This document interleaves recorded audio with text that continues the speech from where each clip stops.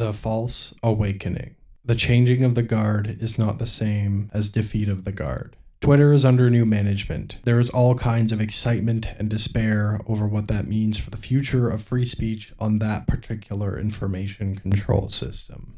Odds are we can expect some noticeable changes in what is and is no longer allowed within the new paradigm. This should not be mistaken for an expansion of the people's right to voice dissent. As priorities change, harmless admissions of past infractions are not evidence of reform. If nothing else, people must not be fooled into thinking this shift in policy is the answer to all the censorship and suppression of the past. This essentially presumes that we are presently aware of the full scope of past information control. It is highly likely that there are unknown taboos that still haven't truly found a voice.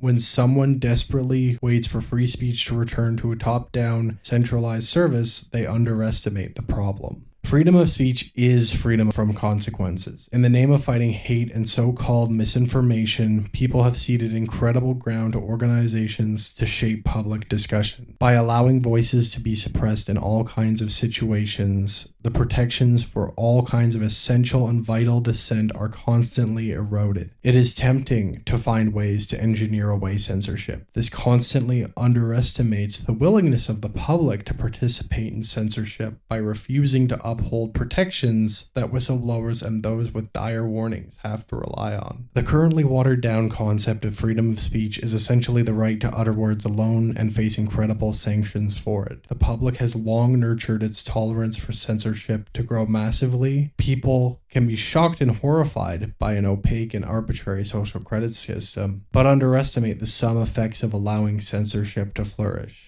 This is to say that freedom of speech can only exist as a widely shared, culturally protected concept. This is first and foremost a social problem. People urgently need to reevaluate the mechanisms used to silence people and the costs we have paid for them. As acceptable discourse has shrunken into a vanishingly small clown show, people are predictably and understandably desperate for discussions where their concerns are properly heard. This impulse is being exploited by innumerable bad actors to trap people into microcults out of touch with everyone else. These microcults are as varied and diverse as any other consumer product, over time creating a false dichotomy between the blatantly absurd mainstream and a kaleidoscope of mind prisons. A mind prison example, Q. Many Q phrases are instant red flags. White hats, which generally refer to the benevolent overlords in positions of power, they for some reason must allow atrocities for the greater good, yet never actually make any real change.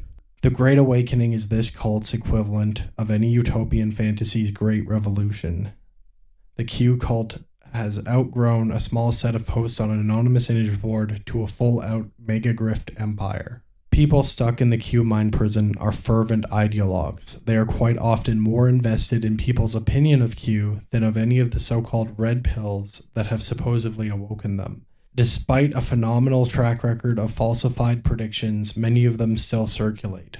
Others are practically unfalsifiable, for example, claiming that all the politicians you don't like have already been executed, but have been merely replaced with body doubles to not alarm the public. By exploiting what people are starting to learn about the many nefarious agendas in play, people are lured back into a safe containment. The quantum financial system is simply a rebranding of the evils people are starting to question. Other times luring people with the idea that they can somehow be at the top of the social credit system, it traps them into morally justifying the system. This insidious moral inversion is all pervasive in these mind prisons. The most aggravating aspect of the Q situation is that it is very often used as a justification for more top-down control of information. Behold all the silly nonsense the plebs can convince themselves of. Surely we must protect them from harmful influence, say the technocrats and their chorus of compliant media. The sad truth is that the accusation on its face isn't wrong. A great variety of people do believe in a great variety of nonsense. The problem begins with assuming that more top-down control is the answer and not the root cause of the issue. Only through honest, open debate with proper transparency can we avoid creating our own dark age. A recognizable pattern. This is in no way limited to the Q megagrift, which simply has some of the most recognizable branding.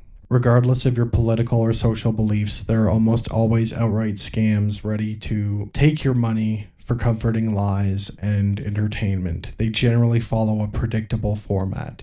They are in possession of magical cheat codes that they are eager to share with you, the wise critical thinker who sees through all of the lies.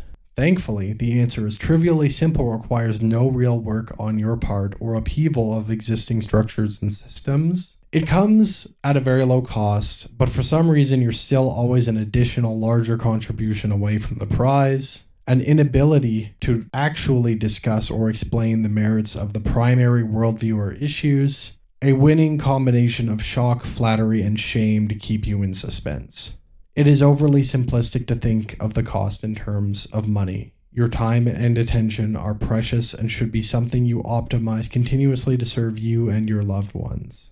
It is clear to me that our present environment wants nothing more than for us to fight each other over anything and everything. Taking the time to bring people together despite differing beliefs and values is likely one of the most challenging yet vital tasks of our time. A good identifier for a mind prison is one that preaches you as a lone fighter against the ignorant masses. All kinds of people are doing fantastic work all the time, and we would do well to remember and take time to give credit.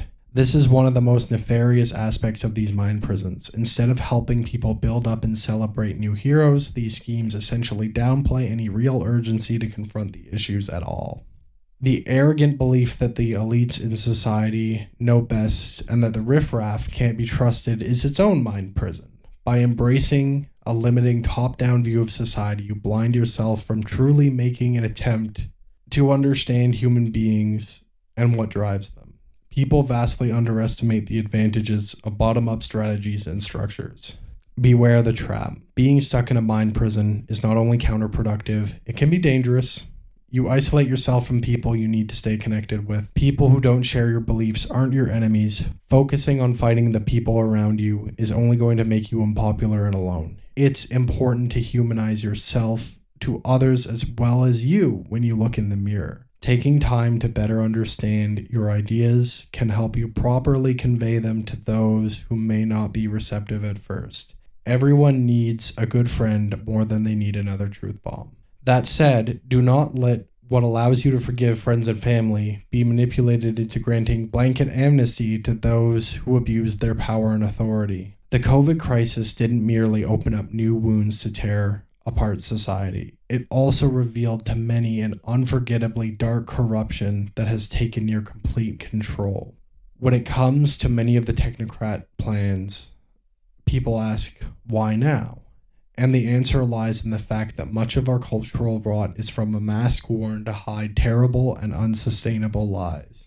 I believe the technocracy is desperate for a scapegoat, and it doesn't particularly care who or what it is. By putting people into difficult situations and then slandering them in the media, otherwise kind and dutiful people from all walks of life are made into monsters.